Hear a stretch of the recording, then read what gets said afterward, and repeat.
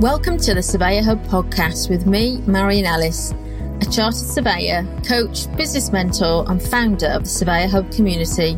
Each week on this podcast, I speak to surveyors and people in the industry about their careers, business journeys and day-to-day work. Listen to their real-life stories, step into their shoes and leave feeling connected to the conversation.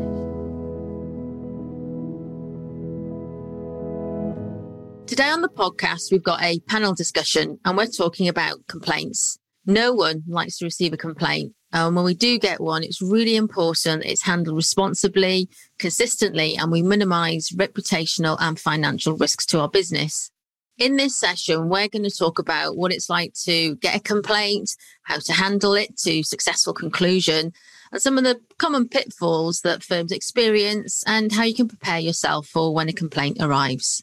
I'm joined by Christine O'Rourke, Head of Conduct Standards at RICS, Peter Habert, Director of Policy at the Property Ombudsman, and I'm joined by two small business residential surveyors, Michael Holden and Angela Chamberlain. So let's just start off with welcome you all to the panel. Would you like to introduce yourself? Let's start with Michael. Michael, who's my first returner, I think, on my podcast. Yeah, it's good to see you again and speak to you, Marion. You know, and it's nice to meet other colleagues in the virtual room as well. So I've done 31 years as a chartered surveyor now, and I'm in a privileged position that, apart from being able to hand the practice over to four of my sons to take over, the running, and that's starting to happen now. There are several other young surveyors, the next generation coming in, and it's something I'm really privileged and proud about that. There's 17 of us now in the practice, and we started from a cold start. I got laid off from the University of Bolton, of all places, 8 years ago, and took my redundancy money and a compromise agreement. So saying more about those. And then build the practice from there. And we specialise in high-end residential building surveys, but general practice as well. We're doing a lot of project management. So we've got an amazing project in Windermere at the moment that we're looking at and acting as project manager for that. So a varied career to date, but sort of ending in SME territory. And Angela. Hello, Angela. Hi, yes, I'm a chartered surveyor working together with my husband. I have been practicing since the early 90s and focusing on residential surveys and valuations. We first set up our first business in 98 and have been practicing in South Devon. So it's just the two of us, husband and wife team. Amazingly, that seems to work. And we've been working together a lot of our sort of working lives, having met originally at uni. So little happy ever after story. Aww. Heart emojis coming your way. Great to have you here, Angela. And we've got Chrissy. Hi, Chrissy.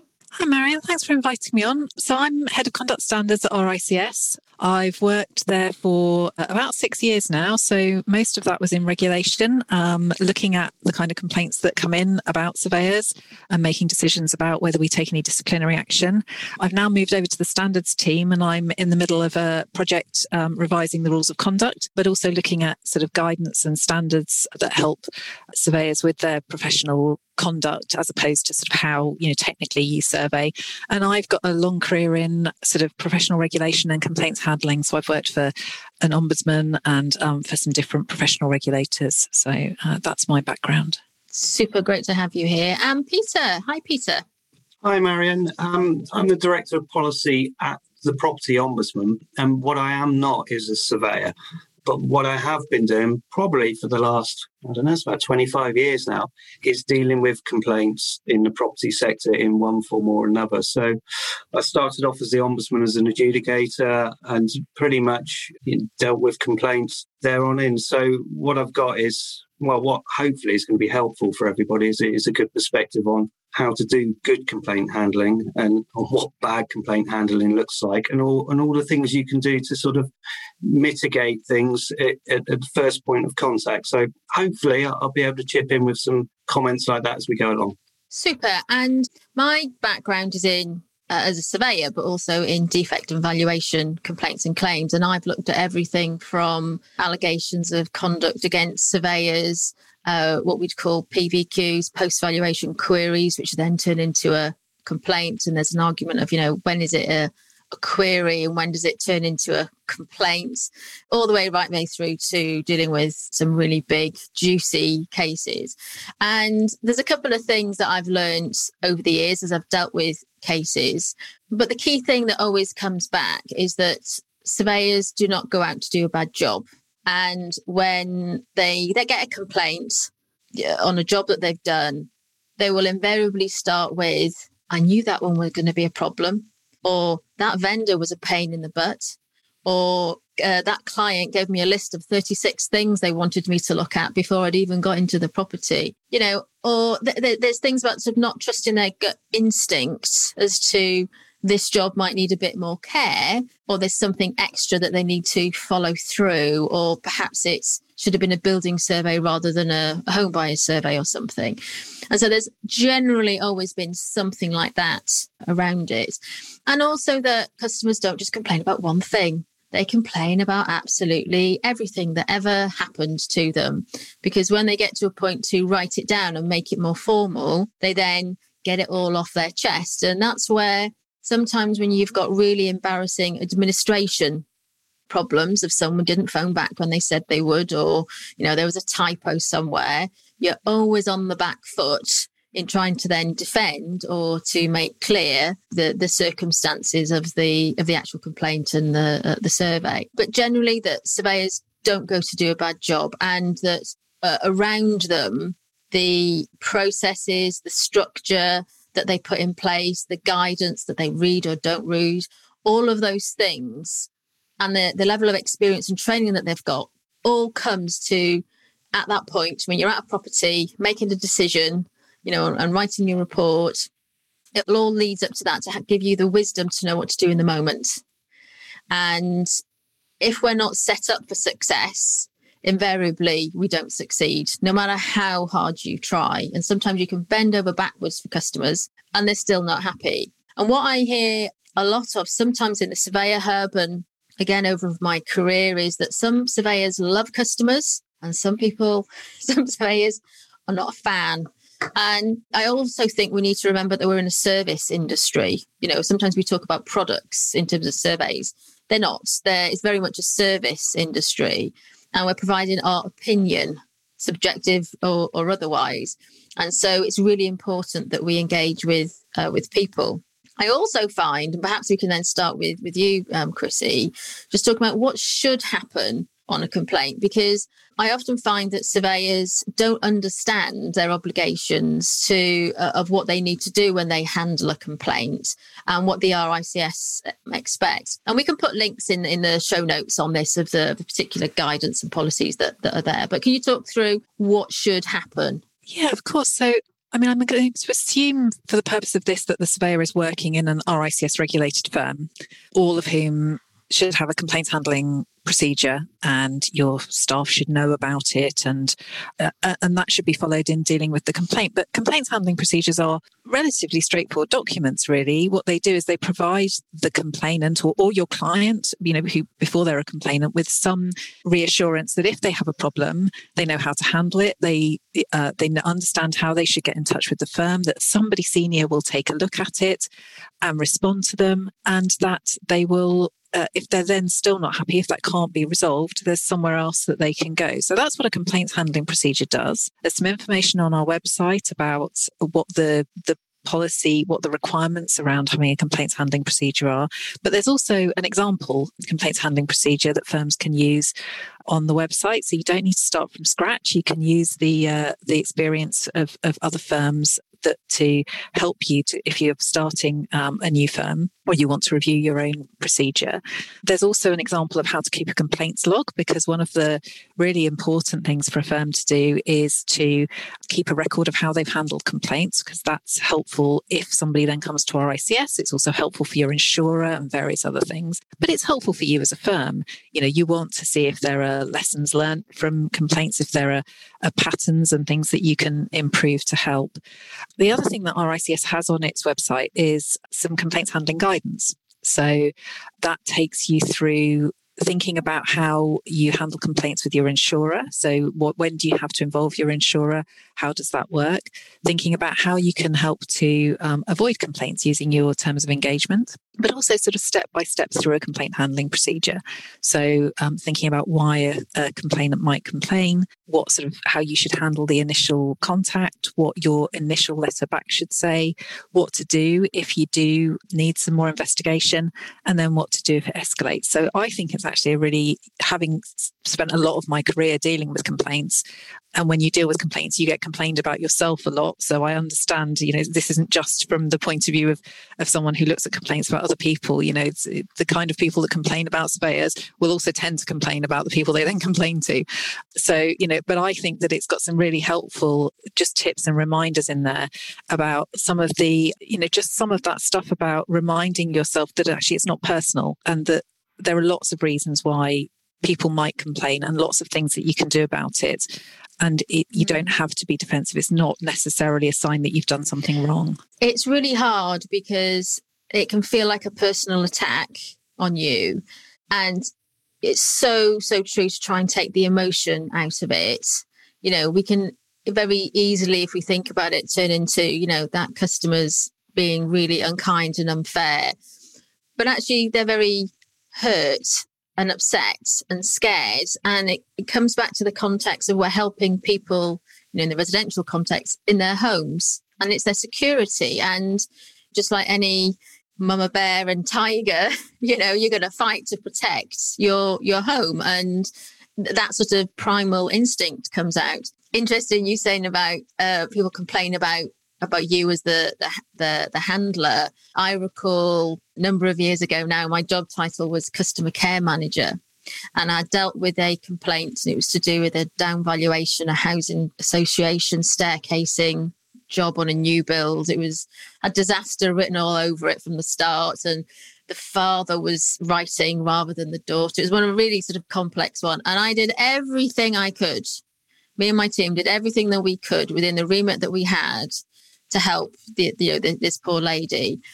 And we offered that there was a problem in terms of admin or something, and we offered a refund of part of the fee. And they signed the acceptance form, and they addressed it to Marion Morrison, was my surname then. Marion Morrison, customer does not care manager. Just to have the final word. And I kept that envelope because it really, really sort of, for me, put it into perspective that no matter what you do, sometimes you just can't satisfy people, but just knowing that you've done everything that you can. You talked there about complaint handling procedures, and I think it's really important that surveyors, yes, read the guidance, but then construct their own complaints procedures and really understand what it means. But when do you issue that complaint procedure? Because sometimes you can be in conversation with people, it can be, a query. And at what point does it then become a complaint? And at what point do you then have to issue that procedure? So my position on this is that I would be really open about my complaints handling procedure. I think it's a brilliant thing to have. And I think that I would be putting it on my website. If I had one, I would be sending it out with initial letters, terms of engagement to clients. And, if somebody seems dissatisfied, there's less harm in sending out a complaints handling procedure when somebody doesn't want it than battling on and someone thinking that they were making a complaint and you haven't issued your complaint handling procedure, and then they feel like they have to go back to the beginning. But we talk about complaints as being an expression of dissatisfaction. So that's incredibly wide. If somebody contacts you and says they're dissatisfied with your service, I mean, the thing to do is to try to put it right as soon as you can. You don't have to wait for a formal complaint, and nobody would want to do that. But I can see no harm in, if someone's contacted you to say they're dissatisfied, you email back to say, hopefully, really sorry to hear about that. Here's what I think I can do. But by the way, here's my complaints handling procedure. And if you feel like you want to use it, please do get back in touch. But I hope that what I've been able to do will sort it out. I think the formal answer in the policy is that you issue your complaints handling procedure to a client or anyone to whom you owe a duty of care when you get an expression of dissatisfaction. But I would say, err on the side of caution and send it out whenever you think someone's dissatisfied. It's very much about the relationship that you have with your client. And I think some surveyors treat surveys as very transactional, whereas we need to be thinking about the relationship that we have with our client right from the start, right to the very end. And obviously then it's a sales opportunity for anything else that might happen. And I often talk about being, almost like the family surveyor rather than just that one-off transactional purchase. Let's move on to Peter, because I want to talk about so you have your complaints procedure. You issue it, you have some stages. So I used to work for a large company and I ran a large team and we would deal with cases. But there's sort of like a one-step or a two-step process to alternative dispute resolution. Dispute resolution, that's the one. Yes. ADR. And so for a larger firm, I managed a lot of those things before they then got to. But for an SME, they won't necessarily have a team of experts dealing with that. So when you've got that process within your business, you need to look at it properly. But then there's this, what happens next and what happens with this sort of third-party redress. Yeah, I think, just echoing what Chrissy said, I think that the key to all of this is in the complaints procedure of the business, really. And that needs to be really, really clear about what's going to happen. And that should explain the different stages and then what happens and where you need to take it if you're not satisfied afterwards. So, is it going to be a referral to an ombudsman? What is the dispute resolution bit at the end of it? So all of that needs to be in there. I'll also echo what Chrissy said about providing it upfront as soon as possible. I mean, I think if you're brave enough to be providing this with your terms of business, what you're showing to that consumer is you're not afraid of complaints. And it's something which, it's something which is going to do your reputation a world of good. And also, if you've got that very, very clearly on your website, what it does is it allows people to contact you with their grievances in a controlled way and in a way that you can handle them better. So it focuses them. What will really, really frustrate consumers out there is having to search for all this information. If they have to search for it, they are going to be upset, even more upset by the time they actually contact you. So the more accessible you are, the better. And I'd certainly echo that as well in terms of if you've got any social media accounts, make sure you check those regularly, direct people to that point on your website where they can make a complaint, all of those sorts of things.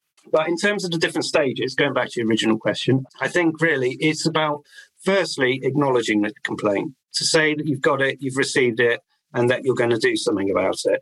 Then make sure you come back within the right period of time to do that. Make sure it's in writing and it's very, very clear, and that you actually address all the points. And again, don't be defensive. If a mistake's been made, I think, the best thing you can do is actually acknowledge it and apologise. And then, if you can convey that sense of empathy, you're more likely to get matters resolved there and then. Obviously, if you've got someone who's very unhappy, they're going to come back again. And then you need to issue some sort of final viewpoint on it, because you need to then close it off. If it's obvious that you're not going to resolve it, you need to close it off. But in closing it off, you need to tell them where they can go next. And that's the important thing. That is the important thing, Peter. And it's important to do it politely, not where they can get off next. Absolutely. But what they need to do next. And that is over my years, I've worked with all kinds of firms across the whole sector, not just in the corporate sector. And the tone of the letters, the frustration, and you just think, take a step back, try and see some perspective. And sometimes you and the surveyor are not the right person to write that letter. Yeah. And, and I'm pleased you said that, you're not a surveyor. Because in the complaints teams that I run, the best people were not surveyors, but they were interested in property and they cared about people. And so they could take a real sort of view of the whole thing of, does this make sense? Do I trust what's being said? Are the responses and replies authentic? And is there trust in there? But given that these are highly emotive situations. So I used to sort of try and find those people that would get it, but specifically, weren't surveyors, but had the confidence to say, this doesn't seem quite right. Absolutely. I think if you have that ability to be able to put yourselves in that consumer's shoes, then you've got half the battle won, because you're seeing things from their perspective. And if you can see things from their perspective, you're more likely to work out what it is that's going to resolve the issue. If you take the stance where you're going to be defensive, you're more likely to escalate the issue, and especially if something actually has gone wrong. But I think it's really important, even if the complaint is spurious, that there's nothing in it. If you start responding in a defensive way, it's not going to go away. It's actually going to get worse.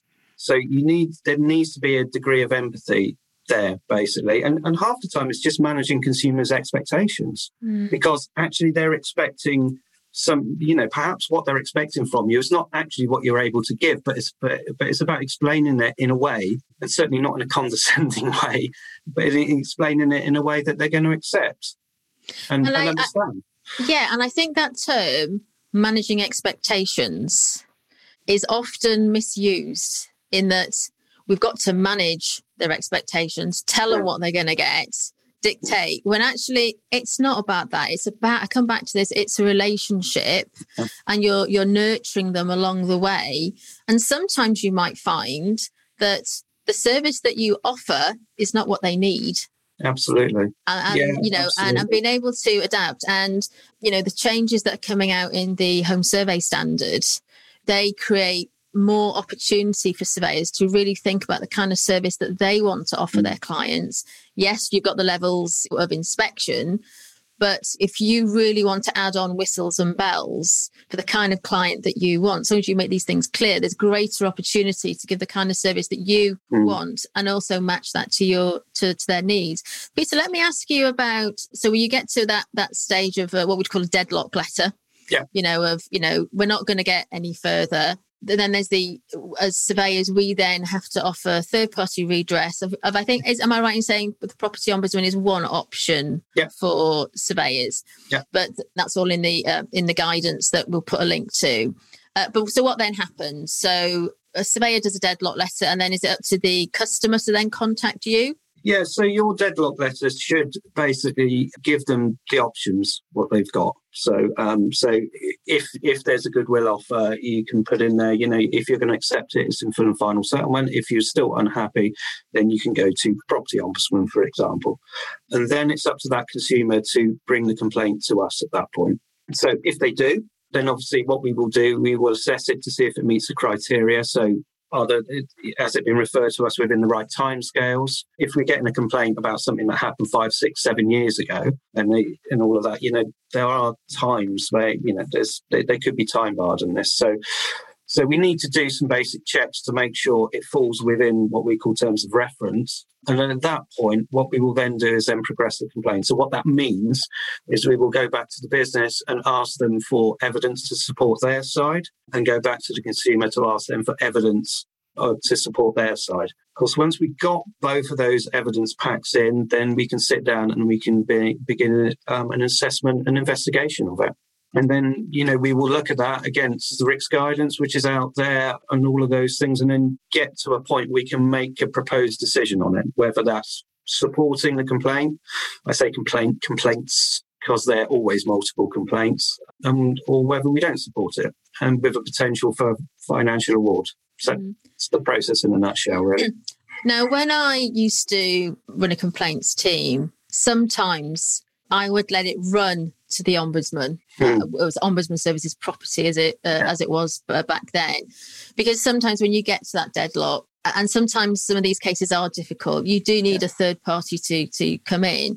I think for a lot of SMEs, it's cost, because it's that they aren't these free at point of use for the consumer. So if a complaint goes to the ombudsman, the surveyor has to pay. So one of the things I used to do was to let it run to an ombudsman, because sometimes that's the best place for them to take it forward. And you know what? And sometimes there are customers that you've just had enough of. No, absolutely. And you know you're not going to get any further, and you just hand it over. Can I ask you, Peter, before I come on to and we'll talk to bring in Angela and Michael in a minute. What are some of the common mistakes you see surveyors make? Because you talked about timescales. Is it inside outside scope? And from my experience, there's a lot of administrative things that can make a complaint fall down or get worse rather than the actual alleged incident that happened. But what are some of the trends that you see? I think you're right in terms of actually it's not always the alleged incident. I think that what we see in terms of the common themes are themes which are common across all sorts of complaints, not just for surveyors. Invariably, there's some sort of communication failure. That is, whether that's happened at the start because somebody hasn't explained properly what the service is that they're getting, or whether it's happened further down the line where somebody hasn't done something that they've promised. Those are the ones we see the most of.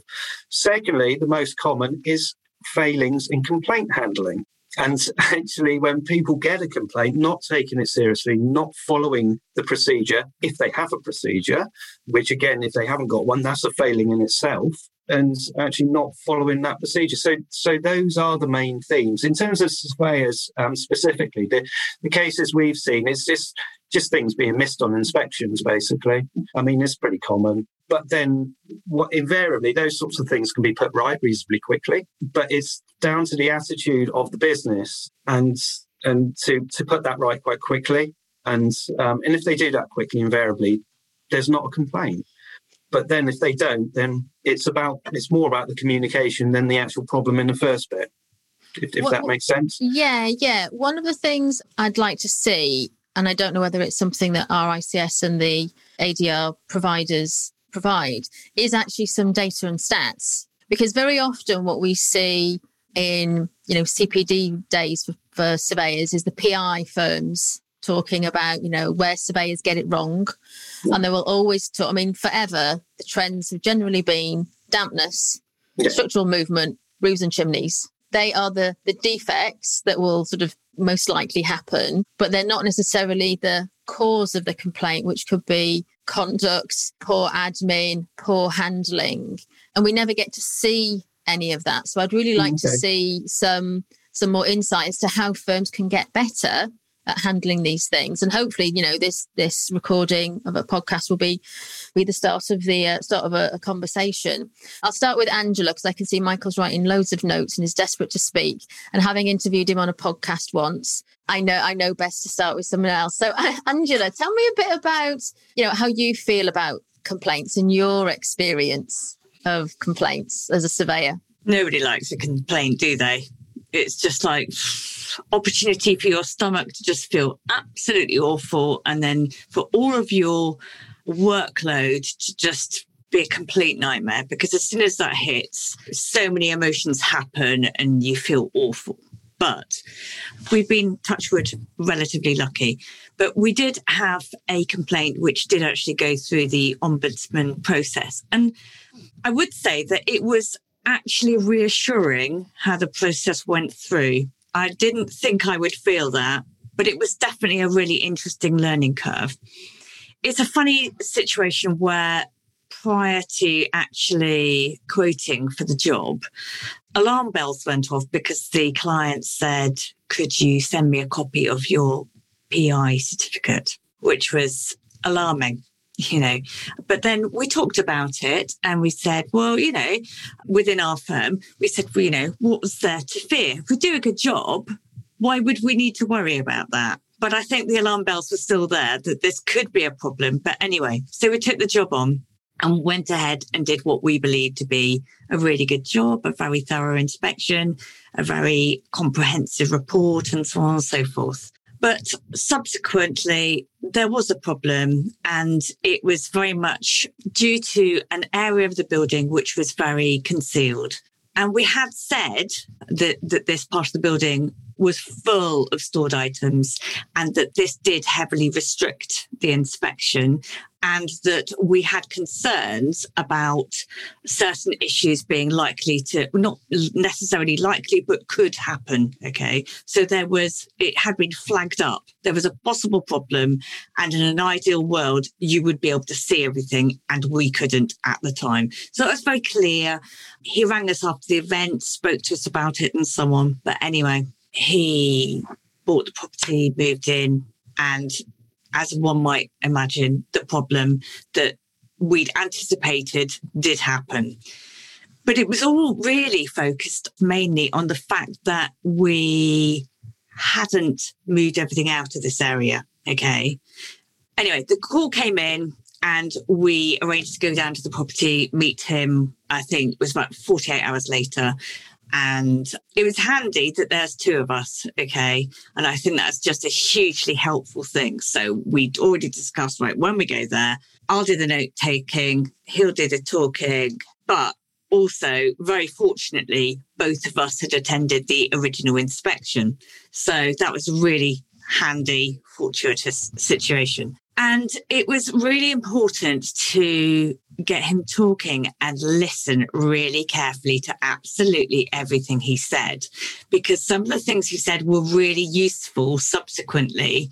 And they were very simple little comments that actually added to the evidence. Okay. So then we were about to go. And unfortunately, it's at that point when you're about to leave that things get a bit tense. And I think we sort of thought about how we would manage that in the future to try and make sure that there were clear boundaries about how you have that conversation about, and at the end of our meeting, this is what we're going to do, and so on and so forth. Anyway, it was fine, but it was just, you could feel that kind of awkwardness. And we went away and we put pen to paper, and obviously we were already in touch with our insurers and so on and so forth. But there was a flow of emails which weren't great and so on. And then we put forward our comments. But obviously the difficulty I find is in all of this, you're trying to manage the client's expectations, but also you've got to talk to your insurers throughout this. And sometimes that is a really difficult thing because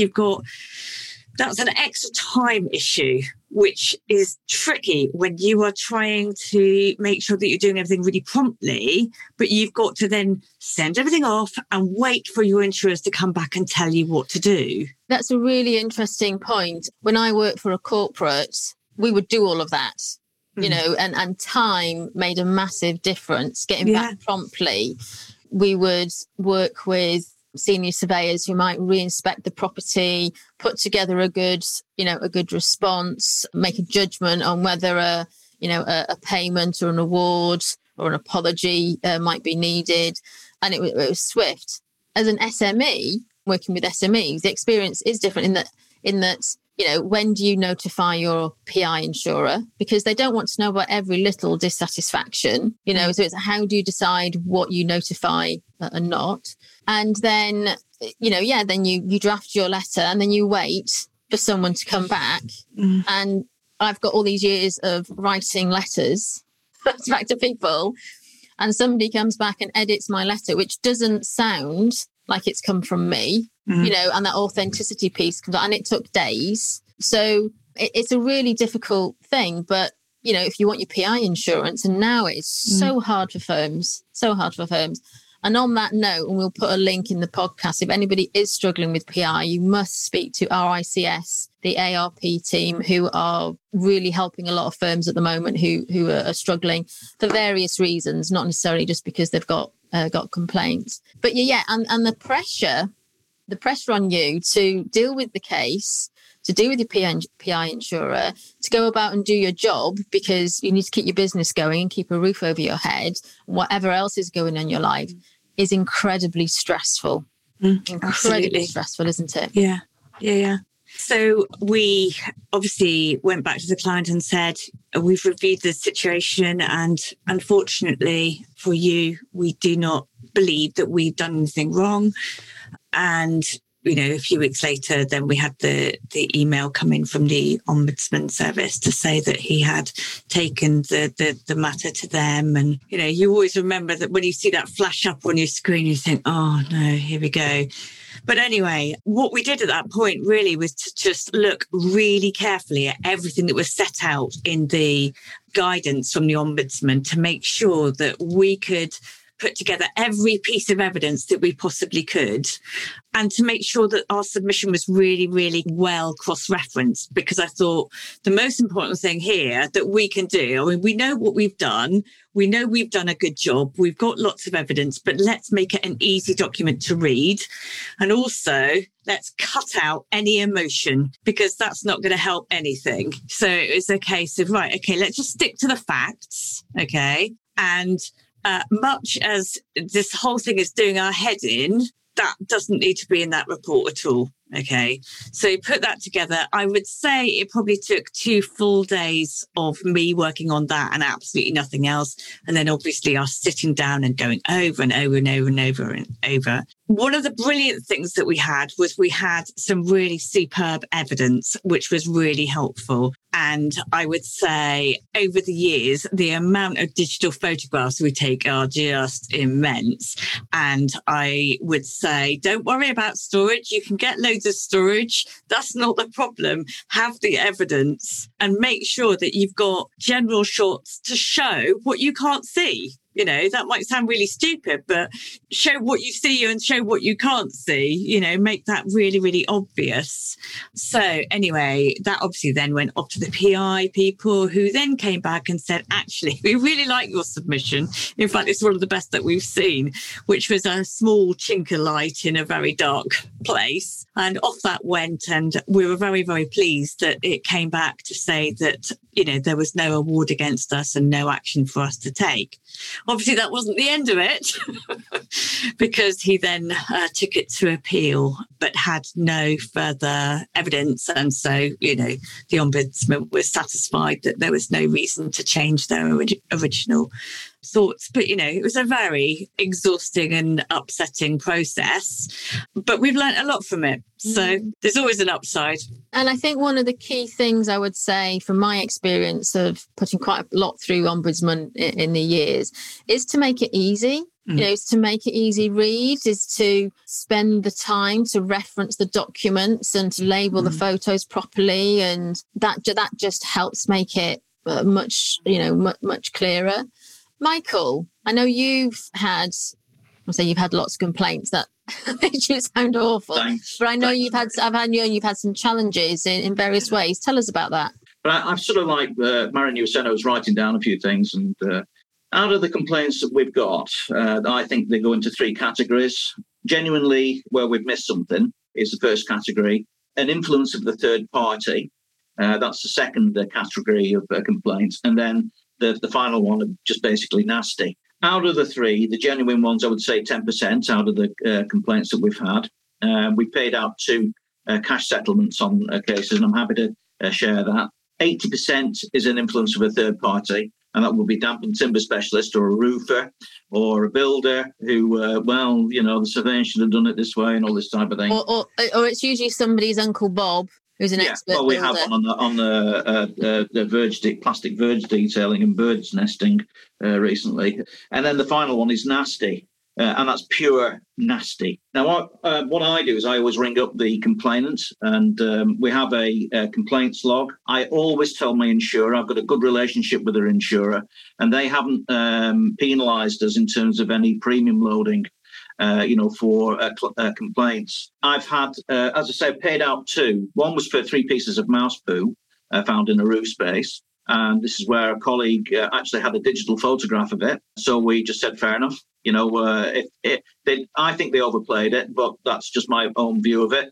It's one of those where I didn't want to be going to Peter and saying, look, under disclosure, we've got a picture there showing 3 pieces of mouse poo. We paid £2,500, so £2,497 because our excess was £2,500. And that was led by a solicitor's practice. The other one was asbestos in a detached garage, which had an attachment of a utility area. A colleague had pointed out asbestos in part of the building, but they said that they were going to build an extension on the side of the property for a home buyer report. So I took a view on that and I paid that out, and we actually paid to have the asbestos removed. The garage is still there, of course, but that's how it is. Influence of third parties had a claim in Cumbria, somewhere north, on a Marley modern roof, where the roof had been to the property in late 1980s semi, the Marley modern roof on it, and the roofer said the roof tiles they reached the end of the life expectancy, and why didn't the surveyor point this out?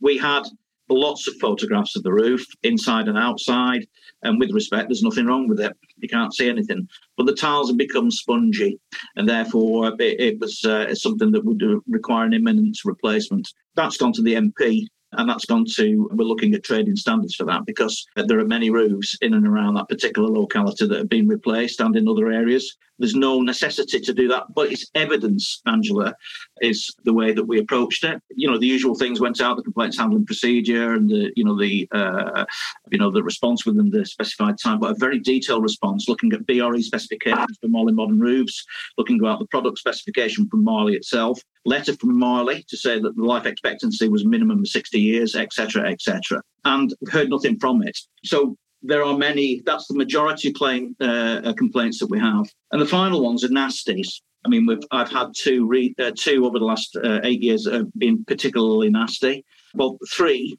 One that went to regulation right in the early days of us setting up a practice, Chris, and we had it cost us £2,500 in solicitors' fees to defend on a home buyer report.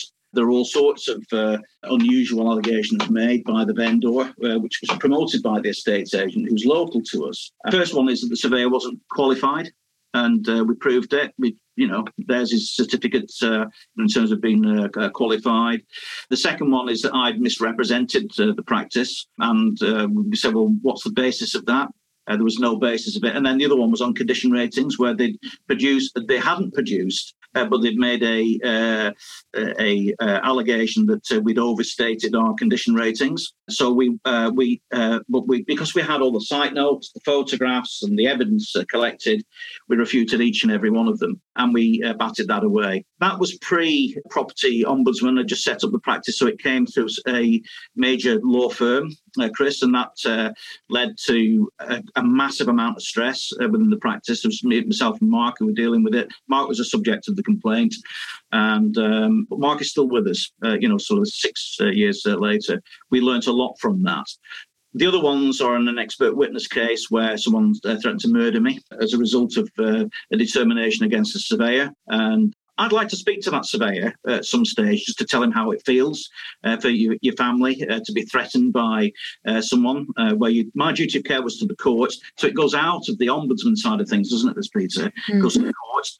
And what we have and what I decided to do after that one, and they put things on our Facebook page, about me being a liar and, this type of thing and being corrupt and, all the rest of it there, is that we served him with the police were involved, and we served him with an injunction. So if he wants to make these false allegations again, he's going to get himself in trouble. And the final one, Marion, just before I finish, is I had a complaint recently in Grange over Sands. I've been caring for my dad up there, through the local estate agent who's selling my dad's house. And this is a chartered surveyor who is unknown, who's a vendor of a flat there. He alleged that we left a Velux window open on the 5th of November when the lads did a building survey. They qualified the lads. So we left the window open, and it's wet the inside of this flat. And what are we going to do about it? To quote the vendor, what we did have is we had a video of it being opened and shut. So we sent that video in, and we've heard nothing since there. So collection of evidence is absolutely vital to my colleagues up and down the country. And if you can learn from my experience of being kicked, in terms of a claim, and have the fear in the early days, I'm not frightened of it anymore. I challenge them now. But I look at the evidence properly. And if we're guilty, the wrong word to use, but if there's a case there, you negotiate your way out of it. But if not, then you stick by your guns and have a proper go by. And lots of it resonates with what I've heard and seen and talked to surveyors over the years. And absolutely, there's that emotion of we've got to defend our businesses, we've got to defend our reputations. And if we feel we need to take action, we should. I think there's a massive piece of work in terms of how surveyors, we talk about that, manage expectations with clients. I think it's about building relationships, and that door is always open, and we can have that conversation with people, but also have good conversations so that they understand the boundaries and the rules of the game, the rules of what they're actually paying us to do as a service and what we can and can't do. And and really improve the whole customer experience. And that's what complaints and claims taught me. It wasn't just about all the juicy defect stuff that I like. It was, hang on a minute, we can prevent the majority of this to a point. And we're very much in a culture now where people will go on social media and they will call you out. And very often it's because they don't know how to go to you as a firm. And, as Peter said earlier on, how to find the right route to talk to you. The one thing I think we do need to be mindful of is we don't really know how many complaints, claims there are against surveyors across the whole UK. There's no, for lots of reasons, I understand, there's no real data out there because everyone keeps it under cloak and dagger. And for surveyors who've had a claim, it can feel like a source of shame that you've had a claim, that it's gone to Ombudsman. You're dealing with this by yourself. It'll affect your PI. And I've, over my time, spoken to surveyors who have particularly one-man bands working on their own, who've literally been on the verge of suicide because their business is going to fold because they're so ashamed. And that's sorry. That's a sorry state. That said, we have to put it in context. Not every surveyor will get a complaint or claim. Most surveyors will have something in their careers. Myself, I spent most of my career dealing with this stuff. I've had 2 claims. The irony is it was my very first job as a new surveyor doing a survey. And I got it because I was inexperienced and not very well supported. And the second claim I had, would you believe, it was on my last survey that I did before I had to sign up, finish writing up 6 jobs, finish my day job, move house, relocate and start a new job on the Monday. And then the pressure that I was under. And it was just sloppy, and I can understand why these things happen. But we've got to talk more about it and not talk about it as a source of shame, because in context, it's a few % of all the jobs that are done and all the good work. Yeah. And when I see surveyors share the empathy that comes out, and we see this in the Surveyor Hub, when a surveyor has said, I've got a problem, I am struggling, we will always signpost to Lionheart. They can't help with the legal, the PI, the financial, but they can absolutely offer support. And the other thing that's been really amazing to see over the past few months is the Hart and Large case with Richard Large, one of the biggest cases that we've seen as residential surveyors in many years. And a GoFundMe page was set up. And as we stand here, or sit here today, it's got over £15,000 worth of donations. Yeah. Now, whether you agree with the complaint or not, the swell of compassion and support for people is absolutely there. And so I think putting these things into context, talking more about it, we can absolutely learn about it. And as a community of surveyors, we can move forward.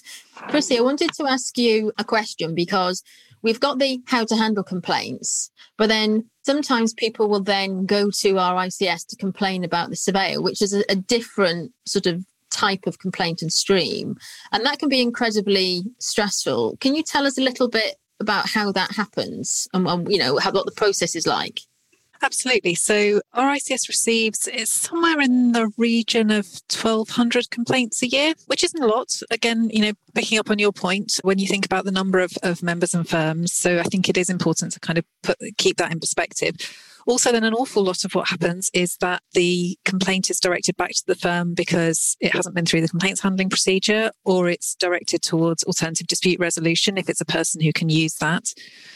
There's then a triage process where we look at the evidence and we look at whether the allegation is serious. I think it's really important to say that our ICS accepts that people make mistakes, and making mistakes is not a reason why we would necessarily take disciplinary proceedings. If you've made a really serious mistake or you've done something wrong deliberately, then we might take disciplinary action. But there is no harm in doing what Michael was talking about, which is accepting, when you've looked at the evidence, that maybe there's something that you could have done better, and admitting that to the client and doing something about it. That is, that doesn't mean in any way that your complaint will be treated differently when it comes to our ICS.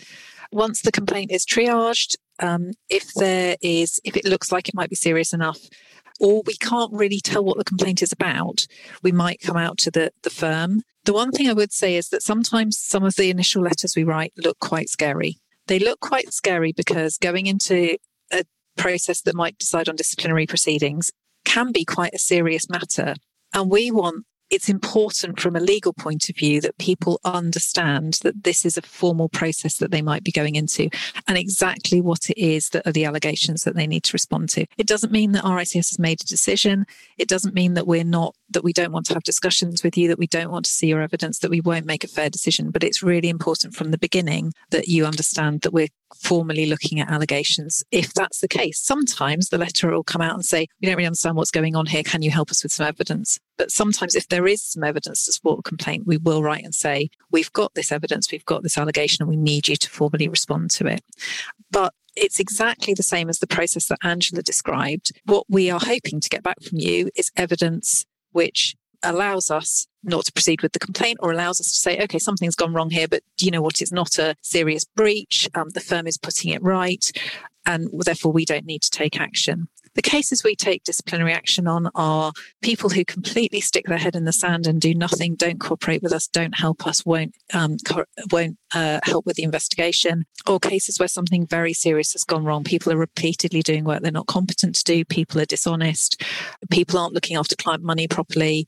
Those are the kinds of cases that end up before tribunals, not, if you handle them properly, the kind of cases where people have made the kind of mistakes that all of us will make at some point in our career. So when we get this information, we get these complaints in, whether it's from vendors or from customers or banks and lenders, whoever, it's what we then do with it. And one of the things I used to do when I ran a complaints team was not just to keep a complaints log, but to keep the log of all the dissatisfactions, all the queries, and to really risk manage and say, does this mean I need to change something in my business? Because I got to a point where we had lots of complaints coming in, but we were batting them away. And therefore, it was all to do with the managing expectations, the letting people know what they needed to do, where and when.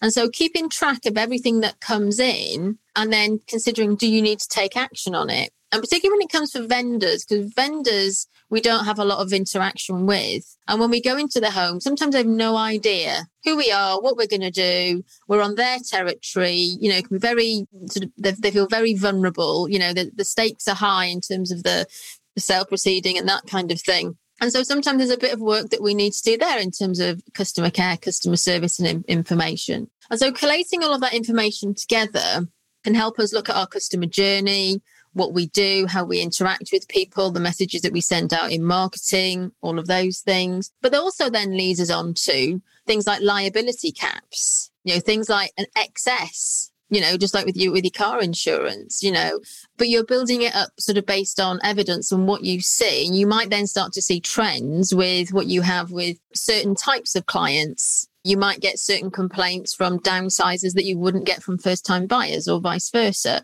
And you then get to tailor your service and what you offer and how you offer it to your client. So I think it's really important to pull that together. But look, we've had a really interesting conversation on complaints. Thank you so much for joining me today. So thanks for listening to today's podcast. I hope you enjoyed it. I really do love hearing your feedback, so please feel free to drop me a message. You can email me at marion.ellis@blueboxpartners.com, or you can find me on social media at Marion Surveyor.